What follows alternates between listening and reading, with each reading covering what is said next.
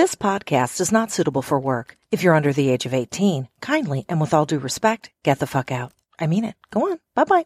See you later. This isn't for you. Nope. America has a strange relationship with sex. We're obsessed with it, but it terrifies us. We censor it because it's constantly being shoved down our throats. But our dirty little secret is we like things shoved down our throats, especially when we're in bondage, or we're wearing leather, or being slapped around a little bit, and oh, God. I'm Sunny Megatron.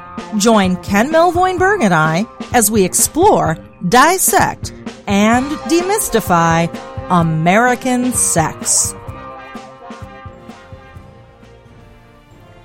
Life, liberty, and the pursuit of happiness. American Sex with Ken Melvoin-Berg and Sunny Megatron.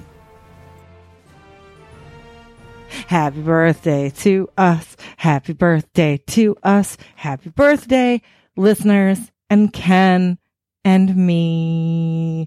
It's American Sex Podcast anniversary. I just rhymed by accident, and I'm so thrilled with myself. Congratulations, dear. Oh, yeah. It's our 1 year anniversary, August 9th, 2017. We debuted American Sex Podcast on iTunes and all the other platforms, and boom, it's a year later. Yep. Yeah. And we had some good guests. We had some amazing guests in the past year. Our podcast has grown. It's getting bigger and bigger every week. We kind of like my waistline. We have awesome listeners like this. We've done really well this year with our podcast. We have. Yeah. And this is an interesting weekend coming up for a lot of our friends. I know that like the Woodhull Conference is going on this weekend. Gen Con is going on this weekend. And there was an interesting thing that happened at Gen Con that I read about today. What? Apparently some alt-right gaming guy was doing his podcast, doing anti-feminist, anti-SJW stuff, and a guy in a great big fucking rainbow shirt came up and pounded the fuck out of him. Kudos, whoever you are, mystery man, kudos to you for punching that dude in the face. I love rainbow shirt punchy person. I do. I love him you. too. When we find out his name, we're going to give him a big kudos, and hopefully he doesn't let the trolls get to them if they find out who he is. Totally. Oh, well.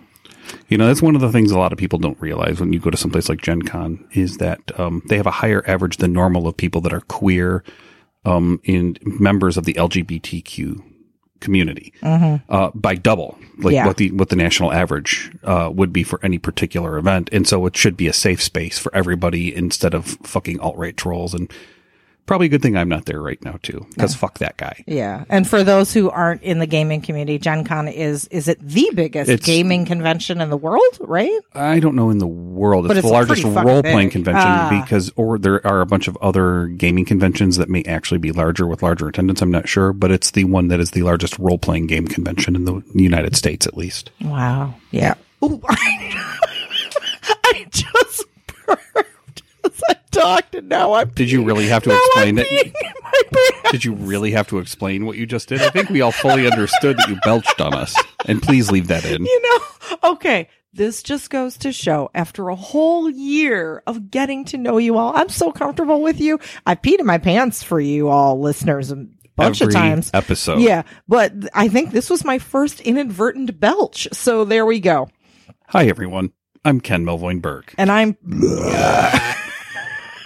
Megatron. Yeah, I'm Sunny Megatron, and welcome to what? Episode 53 of the American Sex Podcast. Yeah, our anniversary episode. So before we get to our guest, which, by the way, is Minimus Maximus, we'll tell you about him in a second. It's a great fucking episode, especially those of you who are into femdom stuff. You're going to love this. But we have some listener questions about our anniversary on social media, Facebook and Twitter. A bunch of people asked us some questions about our podcasting journey for a year. So first question is, do you two ever disagree on the podcast or about the podcast, and how do you solve your disagreements? Every day, all the time. Yeah. I think that's our brand, right? Bickering is our love language. Yeah, bickering is our love language. You know what? That's actually not 100% true. What happens is we have minor disagreements about a couple of different issues, and I think a lot of it just boils down to personal experiences. Like 90% of the stuff that we do, I think we're pretty much on the same page with. And then every now and again, there's an outlier conversation or a way to do it. But what we do is I throw a temper tantrum. She looks at me in fear for 3 seconds. I go upstairs and smoke a bowl. Yeah. It sounds very codependent when I describe it like this, but it works for us. So don't judge. Yeah. And then everything's fine. And then everything's fine. Yeah. Yeah. So, and I would say most of our disagreements are just stupid little shit. Like the podcasting version of who left the cap off the toothpaste. It's like stupid shit. And then we just go blah, and then it's over. Yeah. Pretty much. Totally. And your look and fear is more just like, I'm a man yelling. It's not like you're thinking I'm going to be physically abusive. I don't think. No. It's just like male aggression yelling. And that's, I'm a man, so I yell, and men are trash. So yeah, that's a thing. I love you. Why do you love me? I don't know, because you said that. Anyway. We're all trash, every fucking one of us. So There's no hiding that. And if you think men are trash, fuck you, you're trash. I don't care if you're a man or not. And I don't care if you're a man or not. I don't. We're all fucking trash.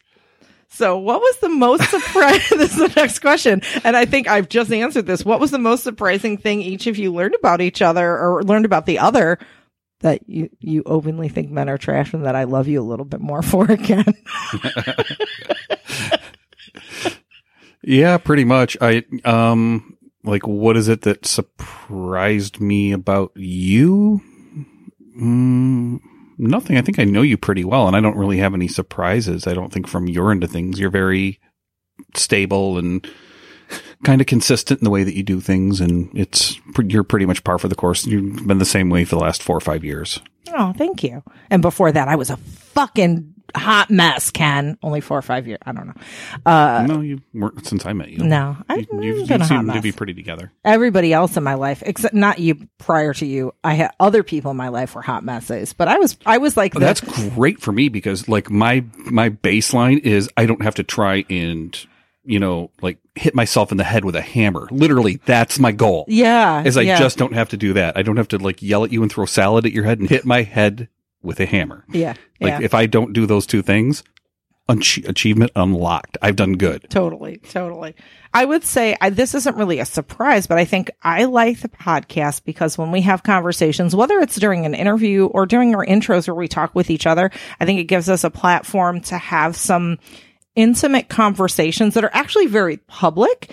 And I think we've had conversations about us or our relationship or just little things I've learned about you or your personality that we may not have otherwise had. Like the podcast served as a platform to have those conversations that may not have ever happened. So I think that's kind of cool. Yeah. For me personally, it's been a little bit of a journey just taking a look at everything that our listeners are concerned with and, just dealing with toxic masculinity on such a grand scale. I'm trying to do what I can to sort of eliminate that from my life. And it's been a shitty year for me personally. Like I've lost 2 of my best friends, my dad, my brother, my dog. Like everything has been going downhill and I'm currently being treated for depression. And I think I was surprised that a lot of people that don't know me were, I guess, genuinely surprised to find out that I was a depressed person because I don't come across that way, but it's something that's more recent and it's since October that the depression has kicked in. So I've always had maybe a low grade depression, but nothing that had been, and it's not for me, it wasn't about self-harm. It was just such a deep depression that I was sleeping in bed a lot. So I reached out to the VA and they're really good about, especially the Jesse Brown VA here in Chicago. They're very good at dealing with veterans with depression because there's some stuff that relates to my PTSD from my service. There's some stuff that is general depression on how I was raised and, abused by a step parent. There's a variety of different things that happened that sort of accumulated to get to this point. So it wasn't just like a bunch of bad shit happened and boom, I'm depressed. They actually stopped and looked at all the different things that led me to the place where I am right now. Yeah.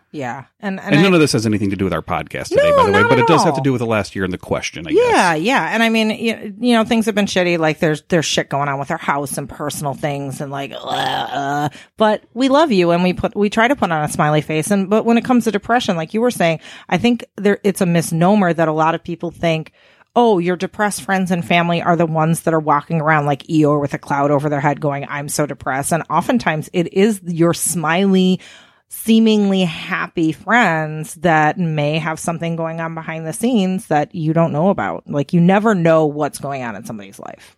Yeah, and it was interesting when I was talking to the psychologist and psychiatrist, I told them that things like outreach lines sometimes are trash, just because, like, when you're at your most depressed, the last thing in the world that a depressed person wants to do is really reach out to a phone. And like, it's great that they have them for those people that do, but I think for the majority of us, that isn't a helpful thing. But knowing that there is help is a great thing. Right. So if you are depressed, if you're going through depression, at the very least, the one thing that I learned from talking to the 2 psychologists and a psychiatrist at the VA is just reach out to anybody that you can empathize with or that you feel you can communicate with. If you have just one person, that helps out. And if you don't have one person, at that point, maybe it is the phone stuff that you might want to reach out to. And there's lots of resources there for anybody. And if you're a veteran, there's even more resources out there for you. Yeah. So next question. Congrats, you guys. Here's to many more anniversaries for the 2 of you and the podcast. Have you guys ever had to retract a previous statement, such as it was inaccurate, or your view of the statement has changed over time, or you got flack for it and had to address it later, et cetera, et cetera, et cetera? I would say that it's more we realize we fucked up before we edited, because we try to check things for accuracy. We try to be as forthcoming as we can on stuff. And we may retract something that we said at the beginning of the podcast 3 years from now when times change a little bit and, society changes along with it. There's things that I said 10 years ago that I would never say today. Yeah, there's shit I said 5 years ago that I wouldn't never say today. Yeah. And I think, and my answer to that is like, we haven't yet. Because we're all human beings and we're all, like you said, we're all constantly growing. We look back a few years and some of the beliefs that we've had or the terminology that we use. And today it makes us cringe like, oh, I can't believe I was, so gendered in my, or whatever it is. And another 5 years from now, there are going to be other things where we continue to learn and we continue to grow and, our social awareness continues to evolve. So I think that's kind of a normal part of growth, especially people who are in sort of more a social justice adjacent, profession. We're going to keep growing and learning and we're going to fuck shit up. The bottom line is that we're human. We fuck up. And this is the counterpoint to that. If you tell me that a word hurts you when I say a thing, I stop saying a thing, no matter what the word is, no matter what people think of that. Like my intention is never, ever, ever to hurt anybody. And I don't have the experience that you have or that any of the listeners have. So I've got to take your word for it when you say, hey, when you say this thing, it hurts me. And would you please stop? I'm like, absolutely, I'll stop. And I didn't mean to hurt you when I said it initially. It was a word that I was accustomed to saying. Or totally unaware. Or unaware of like negative connotations with it. Yeah. And of course, like you said, there's parts where we're like, hey, remember the thing that I said, when we were editing, can we just take that out? Like I do that. I'm glad I'm the editor because I'm like, I can just edit myself. Like, oh, that was a weird thing that I said that my words went weird. I'm just gonna. And one of the other side notes, we have to adjust our language with things. There are times when I talk about people that are not the same as me where we definitely have to adjust some stuff. So if we're talking about somebody who's not cis, not white, and not hetero, and I'm the one who's speaking about it, we have to look at my language with a critical eye. And that's what you guys don't see is all the things that Sunny does in editing and in post to make it so that we don't do that stuff. So it is a conscious effort on our part, but it is an effort. Like we do it, and Sunny works very, very hard at editing the show to make sure that like we haven't done something inaccurate, fuck up, or said something accidentally hurtful. Like all of those things are things that we're concerned with. In addition to like the ums, the ahs, the breathing noises, the burps that sometimes I guess we leave in, apparently. The farts, whatever it happens to be. So last question. What highlights, unexpected connections and achievements did you have? Also any unexpected hiccups that you have this year that you didn't foresee? So I would say unexpected hiccups, like when we recorded at one, and I can't remember who was on, but there was been a couple times we forgot to hit record, and we were like 15 minutes in. And by we, you mean you? Like, totally. Own yeah. that. Own that. Don't say we. I'm gonna own that because I do all the tech stuff. So all the good, I like all the good stuff is yours. Yeah, for all of the good that I do in a technical realm, I'm gonna fuck up sometimes. And exactly. And it's only been once or twice. Yeah, and like haven't hit record. Recently, we had a corrupted file where we recorded this, which was great nobody's fault. And, that was the computer's fault. So that shit happens. I think another thing that we didn't foresee is like a never-ending saga with our Patreon. And I know we talked a little bit about this on other episodes, but they're still clamping down more and more, likely due to fallout from Sesta Fosta. Now we've been delisted and reclassified as adult content, even though on our Patreon, I try to keep it super duper clean. Like I purposely am not putting anything that could be construed as like, oh, that's pretty, perverted or whatever. And, so now like we're not in searches anymore. Like our Patreon was growing and growing and we had new members and now we've kind of come to a standstill. And I know for me, when I heard about all this stuff, like the last month or so, if you're a Patreon supporter, I've been laying kind of low. Like I haven't been posting a lot, just trying to kind of stay under their radar because I knew they were doing this re-examination of all the people and they fucking got us. So, I have a bunch of bonus stories. They're coming. Like I have a blooper reel. But I also think that they need to reevaluate us as Patreon supporters. Simply because, I don't think that we should be classified the way that they're classifying us. Other than the word sex in the title, there's nothing salacious. We're not putting up photos that are naughty or even potentially nude. It's mostly just audio stuff for the most part. And it's educational. We're not doing erotica. Right. We're not doing erotica. Let me say some kind of words where you come to my voice. We don't do any of that shit, but that would be a cool episode. So for our anniversary episode, we want to also give a sincere shout out to our awesome sponsors. So we only work with sponsors that we truly believe in, and we get approached by all sorts of, like penis growth pills and all sorts of shady, questionable products, and we turn them down as sponsors. Now, and by the way, that hurts us financially to do that, but it is so off brand for us to take a numbing agent in talking about how the positives behind that. And there's products that we just don't believe in. If you listen to other podcasts that do use that, I'm not calling them out and saying they're shameful, but we know that stuff doesn't work. So we're not going to recommend something to you that doesn't work. Exactly. But one sponsor that we do love, PeepShowToys.com. They're a small independent online sex toy retailer on the East Coast, and they're really big about supporting other small businesses and, helping the underdogs like the Butters Lube, Funk It Toys, and they are working with a new retailer, Uberime Dildos, and I just got some and they're fucking amazing. So stay tuned for a video shortly. I also just reviewed the Fun Factory Stronic on Peep Show's behalf, and that's up on my YouTube channel and IGTV, and I'm going to be doing a Wand Vibrators video. So we do lots of stuff with Peep Show in addition to just talking about them on American Sex Podcast. So keep an eye out for all that stuff. And Peep Show Toys, thank you for accompanying us on this journey. And American Fuckers, they've got something good for you too. As always, you can use code SUNNY, SUNNY, when you check out at peepshowtoys.com and get 10% off your entire order. And by the way, that works on how many ever orders you order, how many ever things you have in your order, and it oftentimes stacks with some of their other deals. So that's pretty damn cool. We also want to give a big shout out to Castle Megastore. They've been a sponsor of ours since the beginning when we do go and lecture at the actual brick and mortar locations. They treat us like rock stars. They are supplying all of you with some really great toys throughout the year. And they've just been with us from the beginning and have given us constant support. So thank you, Castle Megastore. We're also hosting a giveaway this month with Castle Megastore, and you can win an Ojoy Olive. To enter, go to sunnymegatron.com/olive, and you can get a 20% off select items at castlemegastore.com when you use the code SUNNY at checkout. Now, what you've been waiting for. This week's guest is Minimus Maximus. Minimus Maximus is a BDSM educator, activist, and cult survivor who has been active in the public kink community on and off for over 20 years. He is also the co-host of the Off the Cuffs, a kink and BDSM podcast, which makes him a perfect combination of old guard and new flesh. Maximus teaches classes on humiliation play, taboo play, and other forms of emotional BDSM.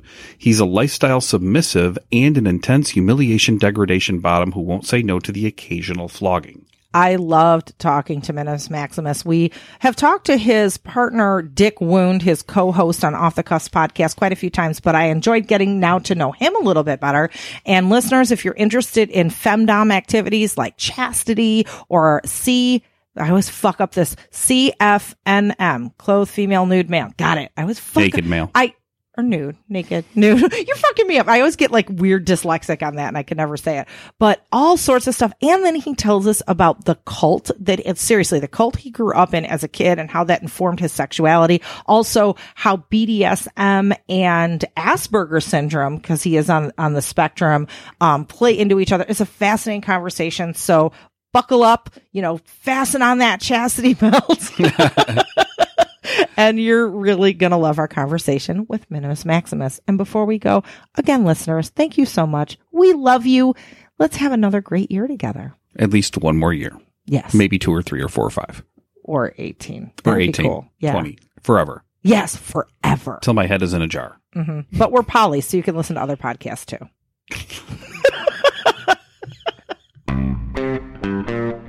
Welcome, American fuckers. We have the amazing Minimus Maximus.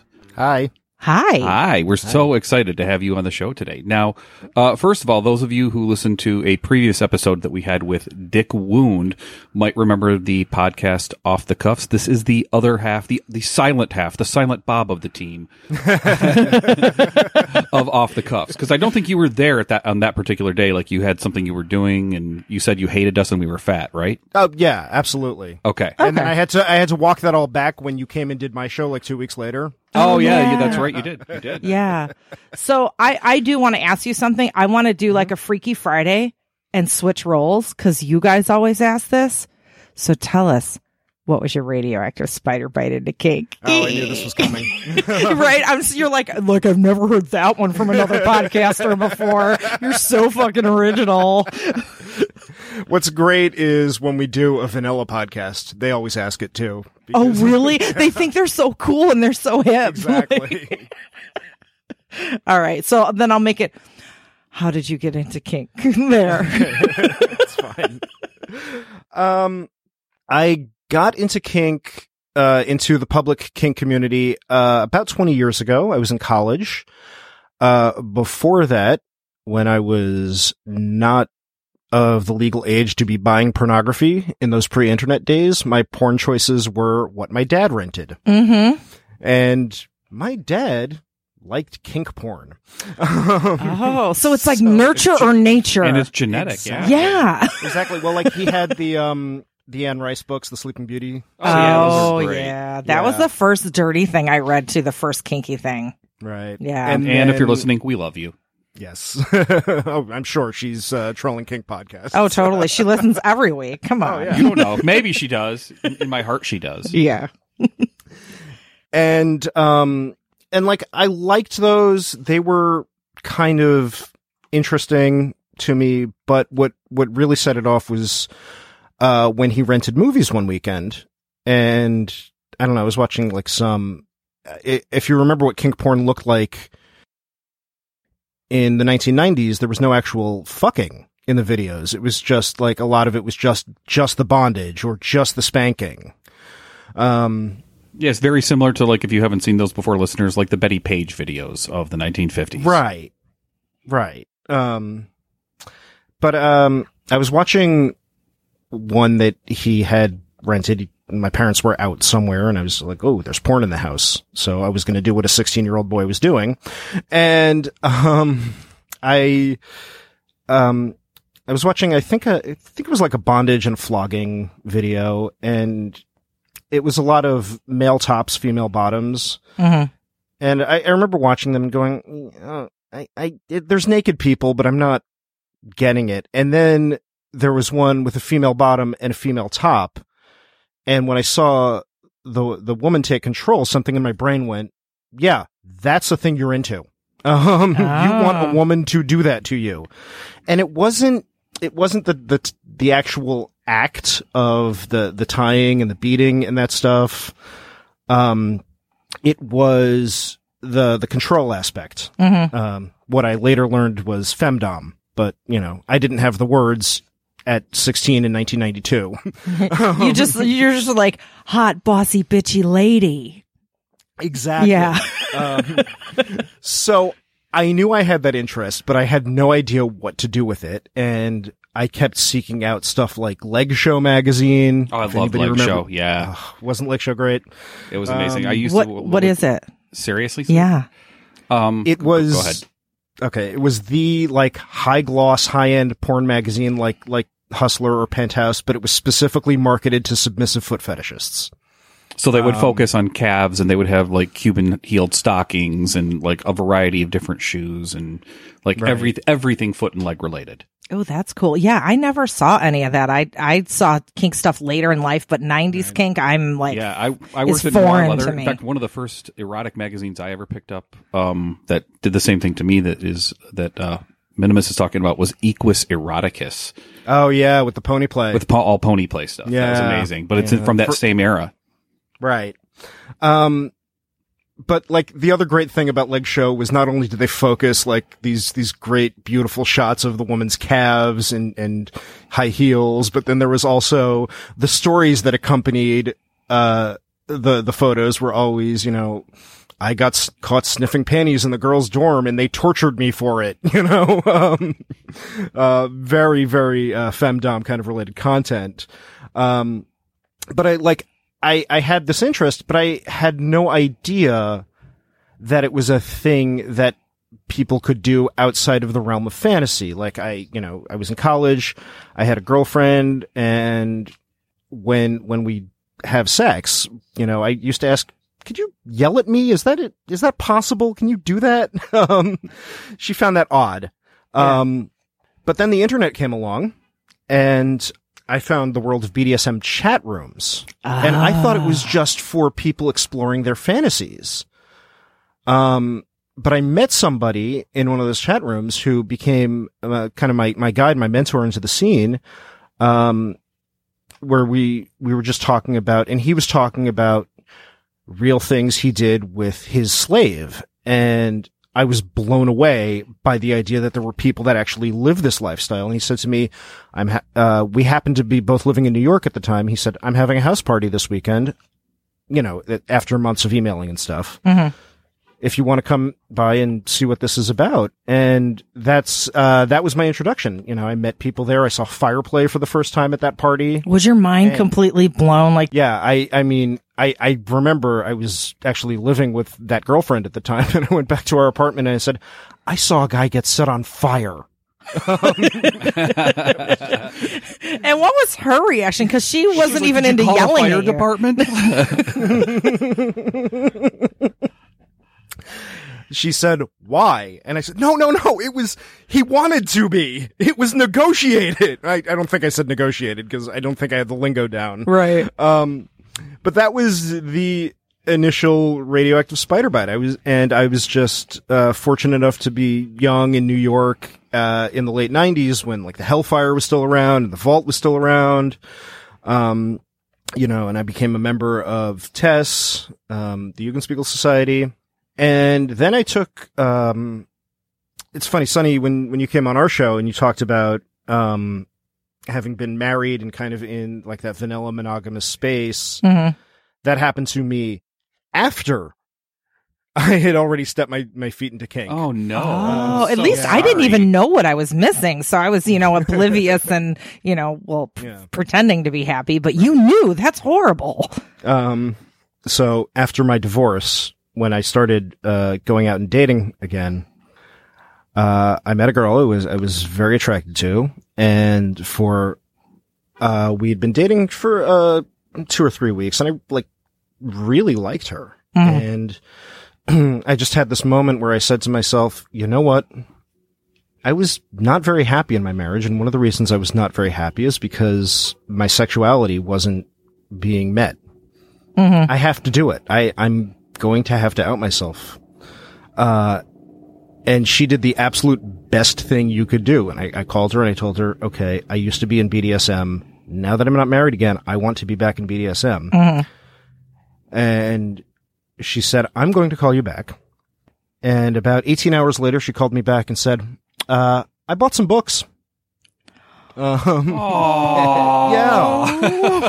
And she bought like Screw the Roses, Give Me the Thorns. Oh, that's the and, best. Sex my Tips from goodness. was the one Sex Tips from a Dominatrix? Yep. Yeah. Yeah. So for people listening, because we get this question, like, what do I do? My partners come to me and told me they're into kinky stuff and I don't know anything about it. That is the best thing to do. Go out and like buy the book. Cause it not only shows that you want to learn, it's that you care. Cause we just went, oh, and like little tears of joy are dripping down our You know what it is? It's that for me, Screw the Roses was my version of, like the internet before the internet. Like I needed to find out these arcane, very, very select subjects. Like you couldn't find how to throw a single tail whip unless you owned a copy of Screw the Roses, Send Me the Thorns. It told you how to make a ball gag. It was one of the first books that explained pervertibles a little bit, how to make your own floggers and whips and how to do a basic Japanese rope harness tie and all these amazing things.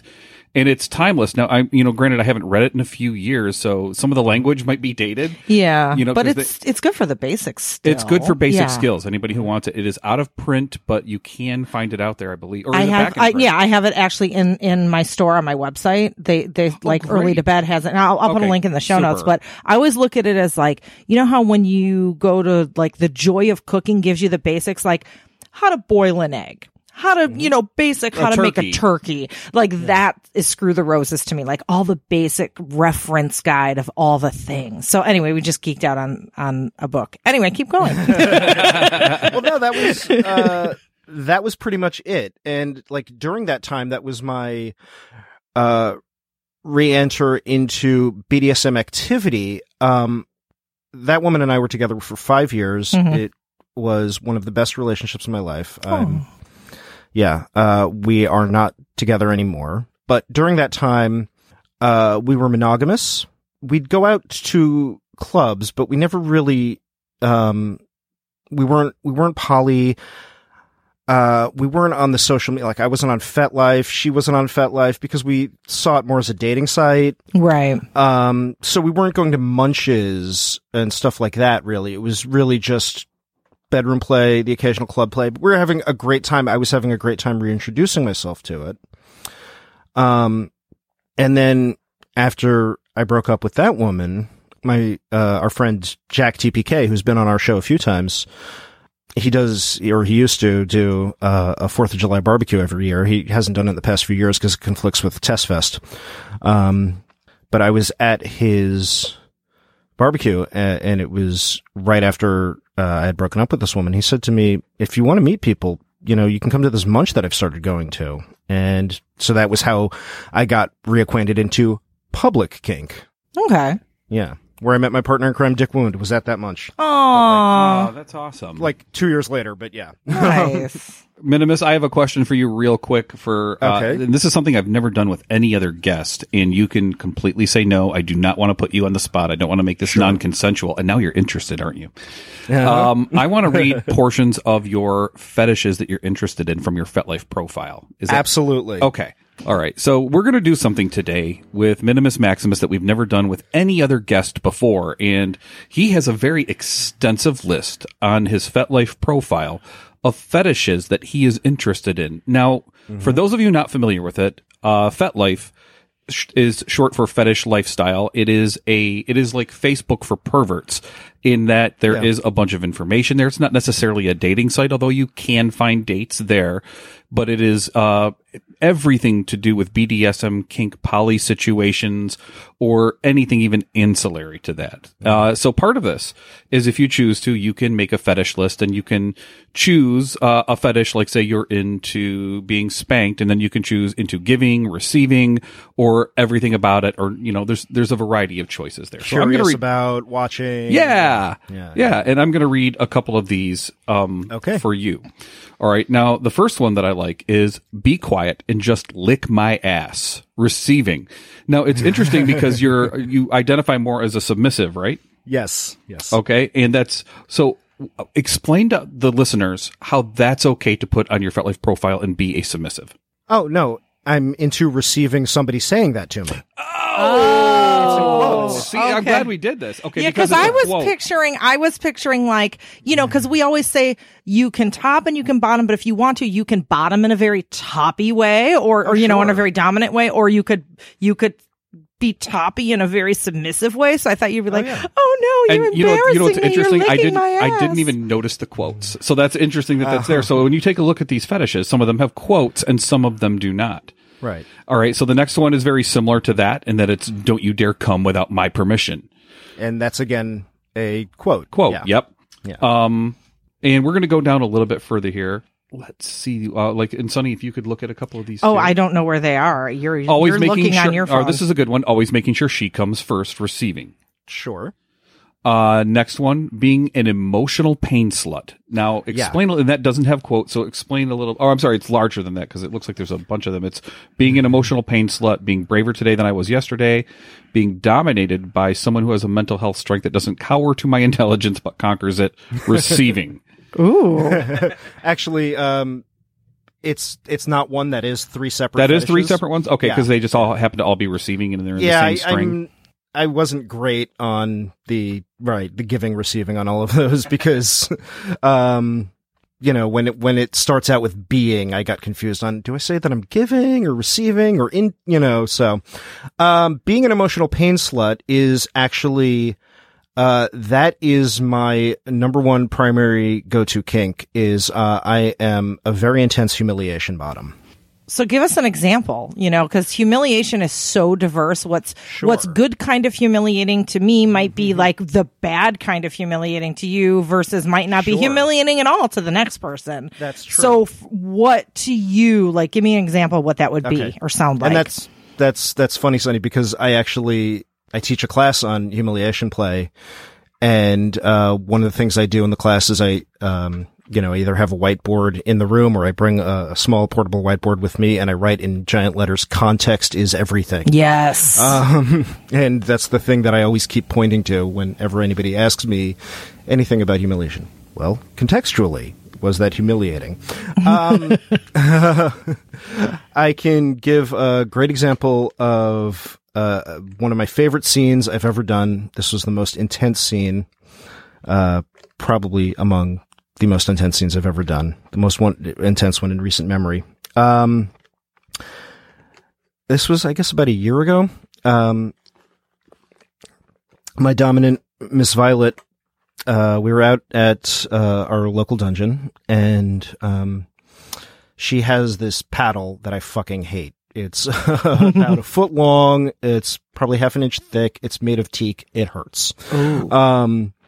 And she strung me up to a cross, just handcuffed me to the cross, and, she showed me that she was holding the paddle. She came around to the front of the cross, showed me that she was holding the paddle, and showed me that she was holding a Sharpie marker. And she said, okay, now you're going to get hit, and every time that you scream what I feel is too loud, I'm going to write another one of your porn searches on your back for the world to see. That's amazing. Here's the twist. Uh-huh. She crafted a note that says he thinks when he screams, I'm writing dirty secret fetishes he enjoys. Please point and laugh. Thank you. Oh my God. So was she just writing that, or was she writing like, butterflies or something nonsensical or? Well, no, she was whispering in my ear like, supersized BBW. I know you've searched it, and just totally fucking and then just actually writing, he thinks I'm writing something gross, Oh my God. Yeah. Oh, okay. So that's all happening. So it's a complete mind fuck. And you think that she's writing this, BBW porn and, whatever you're searching for. At what point is it like, I assume after the scene when you look down or look in a mirror, like what goes through your head when you realize that you got that big of a mind fuck? What's interesting, it was, for me, I went through two things on that. First of all, it was an exercise in trust. Because there was a part of my brain that kept saying, you can safe word out of this. You can. You don't have to let everybody know that you've porn search granny porn in your time. And, but then there was another, like, I don't know, I guess the lizard part of the brain just going, no, I trust her. That just got me through. And then the other thing is there was a point at which I just went, you know what? I don't give a shit. I'm only finding this humiliating because I'm forcing that on myself. I'm choosing to find my weird secret porn searches embarrassing. But you know what? I'm at a fucking BDSM dungeon. Everybody has something that they've searched for. Yeah, So you like got all zen about it. Like, it's not embarrassing unless I allow it to be exactly. Yeah. But as an emotional pain slut, I like to let myself be embarrassed. Right. Yeah. So when you finally realized what she wrote, was it not only did it take the I trust you into, oh my God, I trust you so much. You're awesome. Yes. Oh, wow. That's amazing. She sounds a lot like the way that we play. Yeah. We are very much into like psychological mind fuckery. And to me, that's what BDSM is. Like, I could, hit someone and slap someone. And It's like, it gets boring, but when I can fuck with your head, that's what I like. So here's the next one I have. And I think that anybody that might be engineering your end of things might be interested in this one. Dick Wound's Suffering. Watching. Yes. So Dick Wound, for those of you who aren't familiar, Dick Wound is your co-host on the Off the Cuffs podcast. So why this? Okay, I believe his play partner Pinky wrote that fetish. She created that fetish. And that was from a discussion where they had a particularly intense physical scene one night at the dungeon, and everybody was just into watching that. And a friend of ours, I think it was Jack again, who said, it's not that he was in pain, it's that he was suffering. That made it so watchable. Oh, that's awesome. So that became a fetish on FetLife, watching Dick Wound suffering. Ooh, I like that. So a couple of others that I have here that I know that are some ones that you're really into. One is chastity devices wearing. Yes. Let's talk about that for just a second. Sure, absolutely. The longest I've done in chastity was about a month. That was with my previous dom. My current dom, I've only done it kind of scene specific, and I think we did it a day once. But so more short-term chastity is what you did? Yeah, but I have done a full month in a chastity cage. Ooh. Oh, man. Yeah. So real quick for our listeners, because I actually like being a key holder in chastity play, but a lot of our listeners aren't really into BDSM. So, and I know every once in a while I'll post something on social media about chastity play, and they're like, what? What is this? So like, can you catch us all up to speed? What exactly is a chastity device for penises, and kind of how does, key holding and chastity play work in the real quick blow by? What's interesting about that is that there are people that, like, I always think that's a basic, fetish kind of, a thing that everybody knows what it is. But I was at a dungeon one night, and I was wearing, I have again, for the humiliation aspect, I have a mini kilt. That it looks more like a schoolgirl skirt. Oh, yeah. That I wear as scene wear. And my chastity cage was hanging down from it a little bit. And somebody I know who comes to parties, but he's really more in the swing scene, says to me, what is that? And so I lifted up my kilt and I showed him, I was wearing a chastity cage. And he went, oh, it's like a chastity belt. Okay. Like, and I didn't realize that, so even some kinksters don't know what it is. Yeah. It's essentially a device that it's in two pieces. The one piece fits around your balls to kind of hold it in place, and then the other piece slides up on your cock, and it gets locked with a key. It's made out of metal or plastic, and that way you can't touch the penis unless whoever's holding the key to it unlocks it and lets you out of it. Yeah, or it makes you buy one of those. At Walgreens or the drugstore, you get one of those electric toothbrushes, and then makes you tickle yourself through the little spaces in the chastity device. Yeah, one of the fun things about this, for those of you like that don't that. have one, is getting an erection while you're inside of a chastity cage, because there's it's like the Hulk being trapped in a jar. Or there's no place for it to trying go. to get an erection, because it's One of the things I learned doing that month-long chastity Jaunt, is that a healthy person with a penis, some people who have penises don't necessarily identify as male. True. Okay. A healthy person with a penis will get an erection 2 or 3 times a night. Just through the course of REM sleep. I had no idea about that until I was wearing a chastity cage and trying to sleep in one. And yeah. Right. It looks like, when they have the piece of meat tied up at the butcher. Oh, yeah, exactly. Trying to escape. Yeah. And there's a variety of different types of chastity devices. In fact, Sure. there's more and more coming out. The silicone ones are making it easier to get through like airport security and not having to explain why there's junk on you. There's also some that actually have sounds. I have one that has a sound built into it that's electrically charged, so that if you want to, you can play a little bit with electricity. One of the most fascinating things, though, that I found from the business side of selling things to do with sexual devices is that over 20% of the market for sales for chastity devices for cocks is not sold to people that are into kink at all. It is sold to vanillas who have cheating spouses. And it's sort of a non-consensual yet a little consensual sort of way of making a cheating spouse like keep their cock in their pants.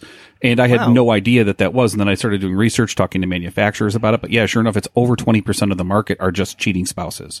Wow. Another interesting thing, they really don't make an effective chastity device for anybody with a vag at all. Yeah. Like it's impossible. It's for show, it's for play, but it doesn't really work. It's like a weird pink diaper that you could finger bang somebody with anyways. Like, and made out of leather. Yeah. So... Oh, I love chastity, though. I could just anyway. So chastity is a thing that you're into. So, okay, tell me what is it about chastity that draws you to it? Like, what's the fun for you? I think the fun for me is, this is so hard because a lot of times when we talk about humiliation play, we have to talk in like really gross kind of gender roles. That aren't necessarily. But I get that. But I think part of what, like, when we play with kink, especially when we're playing with very psychological, mental stuff, we do fall into those gender roles because it's the gender roles that are tormenting us out in our vanilla lives. So that's the stuff we're trying to work through. So we end up like hyper emulating those gender roles in our play just to kind of like work them out, sort of. Yeah. And I think that's what it is. Yeah. A lot of it is, for me, about a lot of what draws me to, just the emotional play in general is playing with those kind of taboos, whether it be of gender or race or, age play, things like that. Just different, ways of playing with taboos in like a kind of controlled and fun way. So with chastity, it is a lot about that, a lot about the stereotype of men thinking with their dicks, and the idea, well, if you don't know how to use that thing, then you don't get to. Right. Right.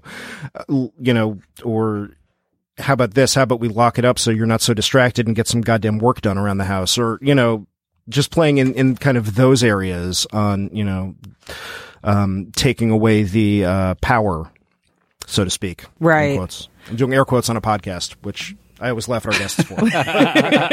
And now you're doing it. Exactly. So at what point does chastity, because that's the fun of it, it's the play, but you said the longest you were in chastity was, what, a month you said? About a month, yeah. When does the play go from like, this is fun torture to like, okay, fucking get this thing off of me? Like, do you get to points where you're about to break?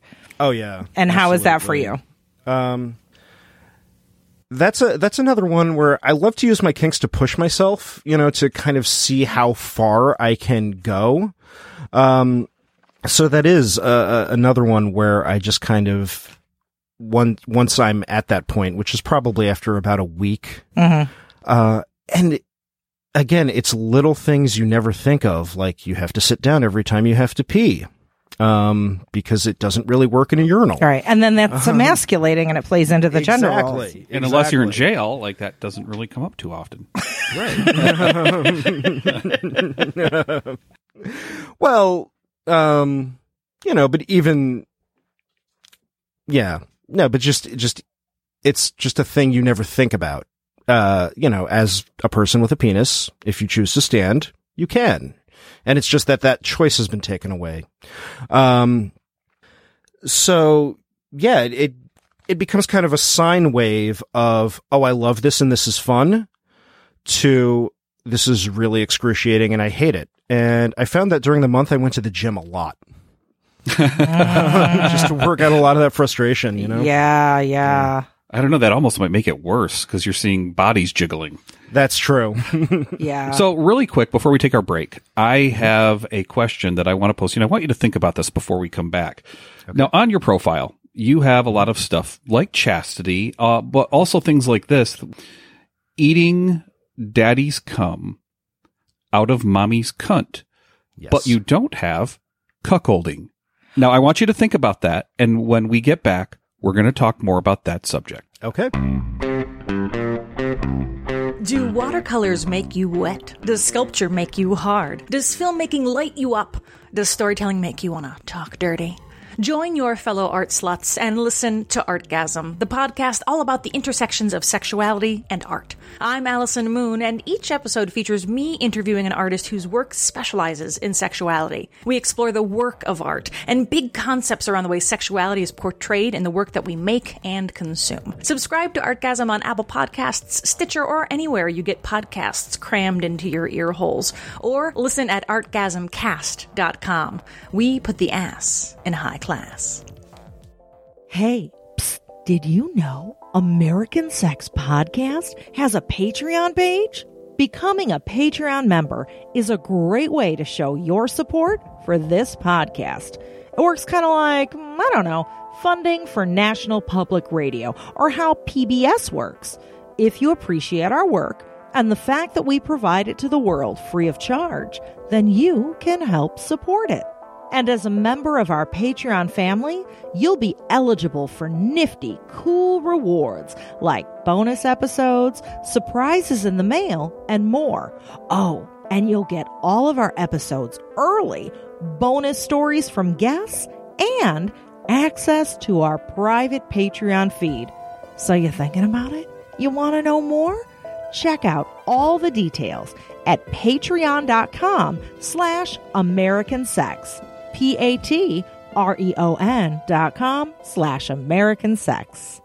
Castle Megastore. Once you see their sex toys, you'll want more. I have no idea if Castle Megastore actually has a theme song, but I really dig Castle Megastore. So that's my gift to you, Castle, your very own theme song. And you listeners get a gift too. If you go to castlemegastore.com and use discount code SUNNY, that's SUNNY, when you check out, you will receive 20% off your order. That's amazing. Castle Megastore. When you get your sex toys, you'll be on the floor because you'll be using them so much and they'll be so awesome and you'll save so much money. You'll get more than one and then you'll climax for a really long time and you'll just be passed out and you'll be like, oh my God, give me water. That was the best orgasm ever. Okay, everyone. Oh, wait, no. What? I'm going to be the bull. I'm going to bring it back in. Oh, yeah. Tell us about cuckolding, you little bi-sissy slut. So, in all honesty, one of the things that we wanted to talk to Minimus Maximus about was he had all of these great things that have to do with cuckolding-like things, and one of the last things I asked him about was eating daddy's cum out of mommy's cunt. But why doesn't he have cuckolding there? So let's get into this and find out why you don't have the specifics about you wanting to eat daddy's baby batter out of mommy's poo-poo juice. Well, I'm not married. That's the stock answer. But I actually do cuckolding play. With my dominant and I are also in a vanilla relationship. And really quick, can you explain cuckolding to the audience first? Oh, absolutely. Cuckolding is the act of watching your partner fuck somebody else and getting aroused. Actually, that's more hot wife, isn't it? Yeah. Right. Fucking somebody else, and you are in a submissive kind of being humiliated by it kind of role. And there's a bunch of variations of that, by the way. Right. For those of you listening, there's a ton of different stuff. Everything to do with race is one of the things. It can be cock size. It can be somebody being younger. Yeah. It can be somebody who is, like the cuckold himself or herself can be locked into a closet and forced to watch.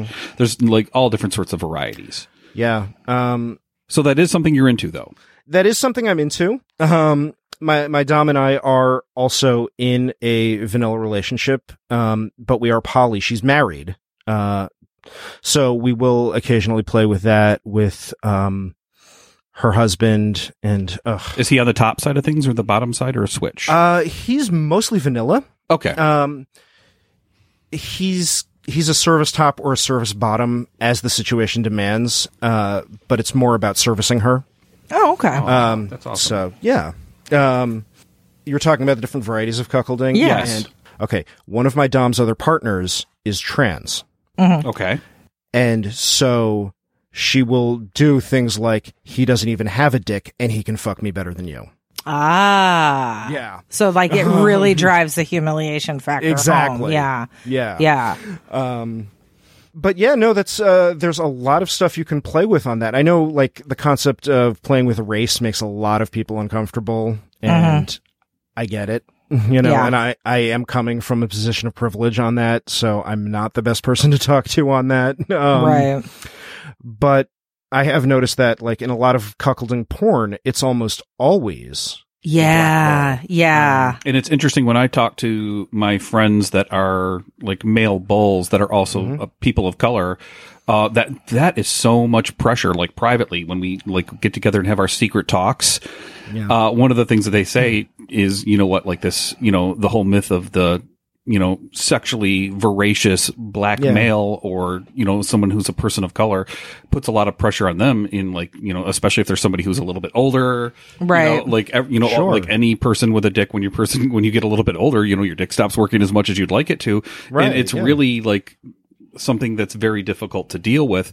It's pressure just being a guy Sure. sometimes. Oh, and totally. Going to events like this and having your dick do magic dances. And if it doesn't work, you know, you feel, I mean, if you're into humiliation, that's a good thing. If you're not though, not a good thing. Right. Like know. if you have to be yeah. the sexually dominant male in any sort of situation, that is a lot of pressure. Like It is. if I'm not quite like, you know, all rearing to go down there, no one can tell. It's more just kind of in my head and you know what I mean? Yeah, nobody's dick Yeah. works 100% all of the time except for Dick Wound. Yeah. And that's nothing to do with his penis. That's just dick. A couple years ago, I went to a CFNM, and for your listeners that might not be familiar with the term, that is clothed female, nude Get male. out of my mind. That was the next question I was going Yeah. to ask And I you. love, you're talking about all the things I love, like chastity and like clothed female, But nude continue male. on. Yeah. And Okay. yeah, that's a pretty common kind of femdom party where the idea is it's not necessarily sexual.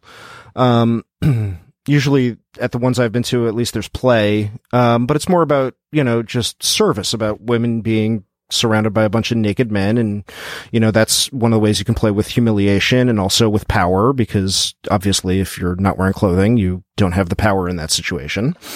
But I went to one of these parties and we're sitting around and we're having a great time and we're just introducing ourselves and getting to know each other. And these two like 19-year-old dudes walk in. And of course they are at full mast all night. And just everybody that was like around my age was just kind of going, Wah, wah. yeah, exactly. They're Yeah, when you're that age, you know, the wind blows and you get hard. exactly. It's true. Exactly. Yeah. Everybody had a great time though. Yeah, that was not the one I hosted. So we're going to switch up gears here a little bit. And I wanted to talk a little bit about your past that has, well, I'm not going to say nothing to do with sexuality because I don't know that for sure, but you grew up in sort of a situation very similar to Sunny, and I think you have a new podcast out talking about it, in that you had experience with a cult growing up. Is that correct? That is correct. If you've seen the Wild Wild Country documentary on Netflix, I don't think I have. Now I'm going to put it on my list. Yeah. Are you in that documentary? I don't know if. Okay, there's not footage of me in that documentary. Is that the cult you were affiliated with? at that time? is the cult? That, No yes, shit. I was born into it. Yeah, it I'm was, going to go back and look for you now. I have watched it, but I had no idea that was that particular cult. Yeah. Can you say the name of the cult, or is that? Yeah, sure. okay. It was the Rajneesh. I was born into it, and I did talk about that on episode 1 of the Being There podcast, which is Dick Wynn's other podcast. And I'm not sure how it informed my sexuality, because one of the other things is I also have an autism spectrum disorder at an age 34, I think I was diagnosed with Asperger's. And looking back, I went, that informed my sexuality a lot, because it makes a lot of sense that somebody that doesn't really understand rules or, how to, navigate things like dating and sex and emotions would seek something out where there is clear rules and structure. And, that's how your sexuality that totally makes sense. Yeah. But with the cult stuff, it was, so, my parents were just kind of weird hippies that didn't want to believe that the 60s had ever ended. And, actually lived the life. I lived in the ashram in India when I was about 4. And then I spent ages 7 to 9 actually living in the commune in Oregon, that was documented in that documentary. And my mom was actually one of the people that fled the country when that small group of people fled the country. My mom and I were among them. Wow. Yeah. And is it just me, or are most of the most interesting cults out of Oregon? Oh yeah. There's a lot of, Just like the Pacific Northwest, Yeah. for some reason, seems to be like a magnet for like weird cults. Yeah, Sure. yeah. But I, and of course I'm sitting here like playing very distant armchair psychologist, but I wonder if have you thought about if some of your, relation to rules and authority, like you said, being informed by an, autism, spectrum disorder, that makes sense. But do you think also part of it was like the structure and the rules of how you grew up in this cult as well?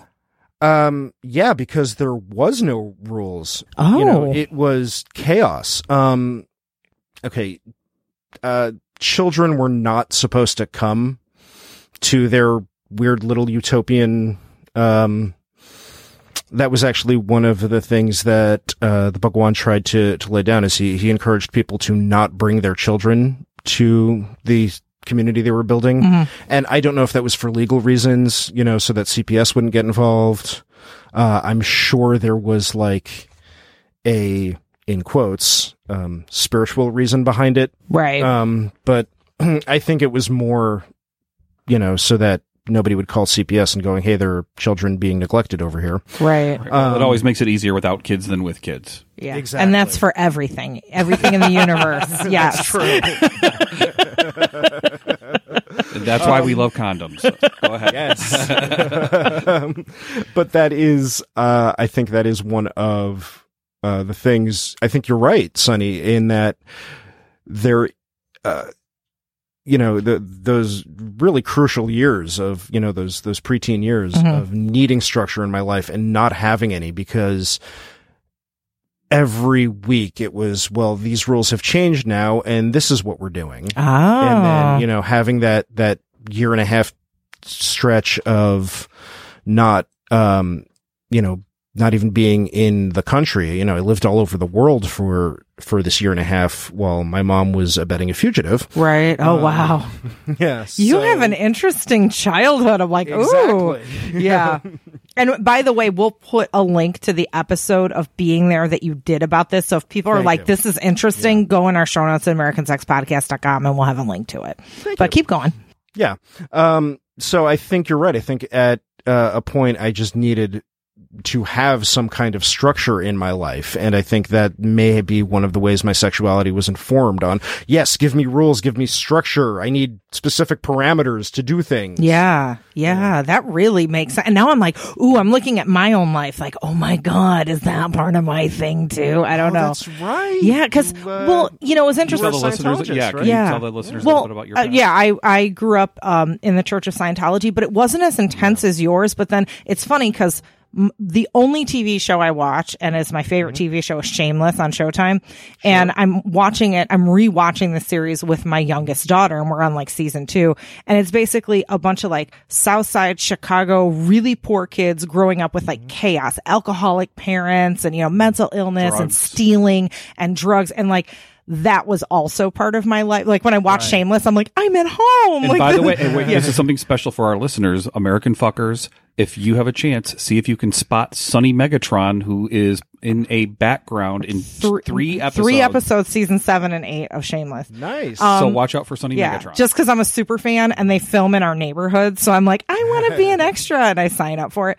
But, you know, we didn't have that structure. We didn't know if, like, all of a sudden the rug would be yanked out from under us and we couldn't live where we're living, or, you know, someone who's close to us disappears because they went on a bender or they got arrested or they, you know, it's like you never knew from moment to moment, would we have enough money to eat? Would we have to, you know, pack up in the middle of the night and move? Nothing was ever the same, and the rules were always changing. And just when you found someone you could trust or any kind of structure you could rely on, it would always change. You know what? This is so alien to me for one reason. I just always assumed that the cult fed you guys. Like, you know, in my head, there's like a garden somewhere in a compound. Like super structured and like, yeah, did they feed you Minimus? They did. It's, but it's interesting because first of all, we had to have vegetarian diets. That was one of the rules of the religion. But it's also, it's so funny. I've read and researched so little about Rajneesh because I lived it.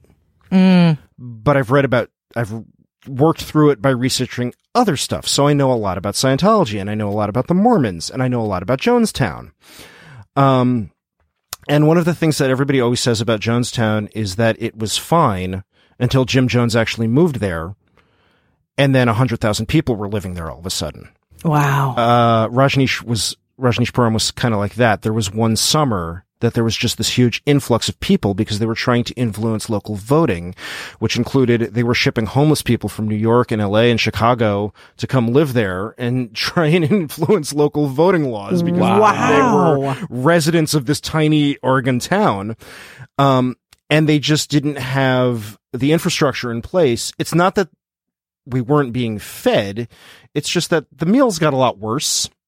You know, because they didn't have the infrastructure in place to support just this giant influx of people. It sounds chaotic. I mean, you know, I'm sure their words were like, oh yes, we have, and we do, and blah. And then you know, under the hood, it's just chaos.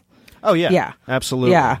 But you know, you're so, you know, and I've talked with my parents about this. You know, I've asked, why didn't you just leave? And my dad said, because you have 18 cents and 3 pairs of red jeans, you know, you've given all your money to, you know, your spiritual leader.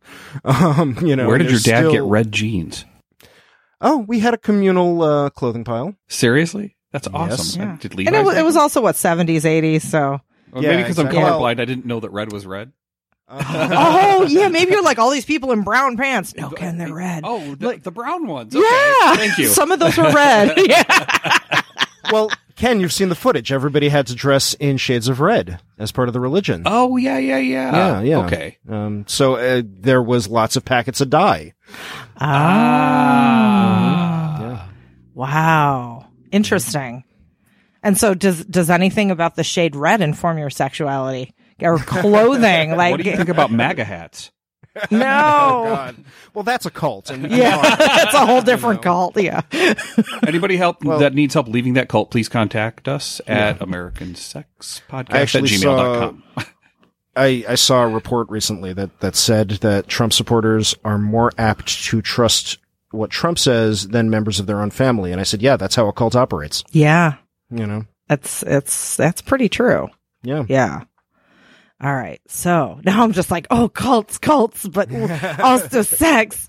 All right. So when did you leave? Like, was it pretty much your whole teenage years were there, or? No, I was about 9. Oh, okay. Yeah, I was 9. Okay. Yeah. So what was it like as a teenager and as a young adult, like dating and meeting people? Is like, oh, you know how you talk about like, where'd you go to grade school? Like, how did that? That was hard, especially because I moved to where my mom and I settled eventually was where her parents lived. And, you know, her parents were willing to take her back in, and it was this small farming community on Long Island. So Oh, wow. I entered a 5th grade where everybody had, I think we were one of 2 5th grades in the elementary school, Mm-hmm. and everybody had grown up together. Oh. So- Except for the weird kid in the red pants. Exactly. And I wasn't allowed to talk about any of that experience because my mom had pretty much beat that into me of like, we don't talk about that stuff, which was, that was a whole other issue. Yeah. So yeah, there was, a lot of, secret keeping, which when I did Being There, we actually compared it to, when you grow up, as a child of addiction. Yes. You just Yeah. don't talk about Dad's drinking. Yeah, absolutely. I'm totally feeling like a kinship because I was the weird kid in all, 7 different grade schools in 5 years and all that. Yeah. Hey, weird kid. Yeah, weird kid. Yay. So interested. Now I want to bring it back to sex before we Okay. finish. So you were talking about like all of the lying and you always had to cover up and you couldn't tell the truth. Now I found one thing when I discovered kink, and I didn't discover kink until I was about 35. The thing that I love, one is like you said, the being able to have rules and actually say what you mean and not like speak in innuendos and flirting and be like, what does this mean? What are we doing?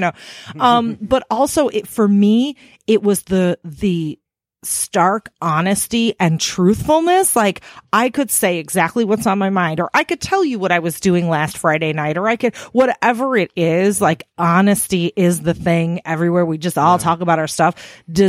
Have you noticed any parallels in that respect in your own life? Yes, absolutely. How so? Well, one of the things, about my AS disorder, and I'm not a therapist. I'm just a guy that lives with Asperger's. It's not, it's very often misconstrued that I don't have emotions. It's not that I don't have emotions. I have difficulty processing how I'm feeling at any given moment. And one of the things that kink has helped me with is, being able to kind of make the connection in my brain and going, I'm feeling angry. Why am I feeling angry? Well, what happened? And I don't, and that's just in, maybe with the rest of my life, that's still kind of chaotic and nebulous, but at least in kink, when I have this structure, I can kind of control that. And, one of the protocols of my relationship, is that I am required to tell my dominant if I'm unhappy with any aspect of our dynamic. And she put that in there because she knows it's not that I don't like talking about emotion, but she knows that sometimes I don't know how to. Yeah. Yeah. So I'm required to do that. And, in return, because, the protocols work both ways, obviously, she's required to listen openly and honestly without judgment or without, speaking back until, she's processed what I'm saying. Right. So, That's amazing. And I'm like, I can totally relate to that too. I'm like, I'm nodding my head if you could see me. Yeah, she was actually wiggling her butt a little bit like a puppy too. It was actually pretty fun. So I have a question for you. Do you have any, and this is just like one last question before we wrap up here. Absolutely. Do you have any resources for other people on the Aspie spectrum that might be on FetLife, or how to navigate this weird world of kink? Because we know quite a few people that are in the spectrum, some that are super heavy into it, some that are light. But they all find it very therapeutic. But is there something to help you navigate? Yeah, there's a great group on FetLife called Aspies and Auties. And I'm a member of that group. FetLife groups they're not the best for navigation. Like FetLife just isn't structured great for those groups. No, but there it's not. are a lot of great a lot of the stickies in that group have great external resources. That's perfect. And that's exactly what I was hoping for. Something that will, it's like Wikipedia. You don't go to Wikipedia for the actual knowledge. You go there to bring you to the actual knowledge. Yeah. Right. Exactly. Nice. Yeah. So that's definitely a group I'd recommend. Awesome. Well, thank you very much. Now, Minimus Maximus, thank you so much for coming on the podcast today. Oh, Thank you for having me. And so tell us and we're going to have all of your links and everything, and also the additional things that we talked about during our conversation. We're going to have all of those in the show notes, AmericanSexPodcast.com. But real quick, tell people where they can find you and a couple little good tidbits before we go. Okay. I'm on FetLife at Minimus_Maximus. I'm on Twitter at MinimusMaxim.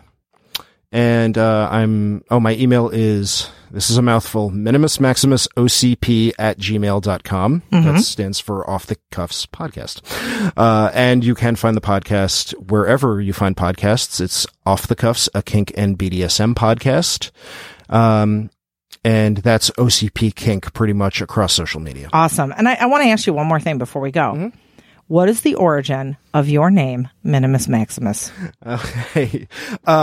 Max was always the name I went by in the scene just because it was kind of a dumb joke. Hey, here's a submissive guy calling himself Max, when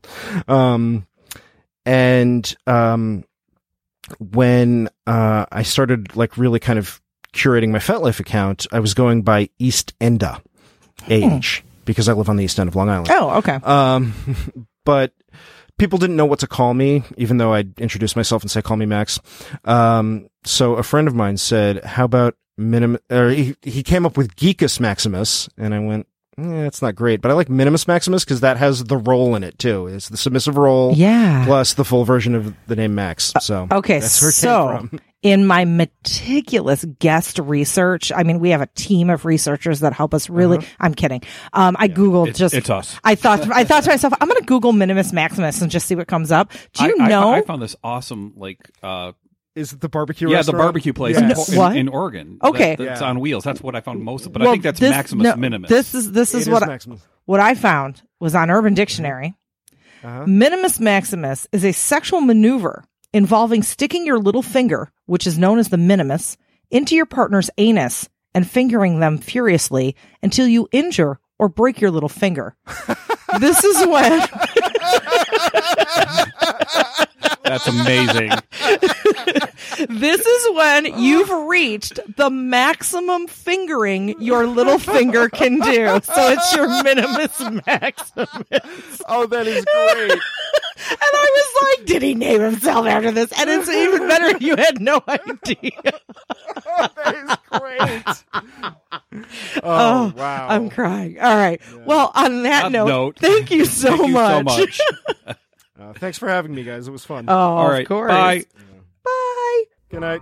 Thanks for listening to American Sex. To keep up with Ken and I, well, first make sure you watch our TV show, Sex with Sonny Megatron, on Showtime. Then visit SonnyMegatron.com. There you can learn more about us, read our blog, peruse our workshop calendar, or hire us. For what? Well, either for private coaching, or to book us to teach at your event or university, or as sex and relationship writers for your publication. Oh, and don't forget, we're on social media, too.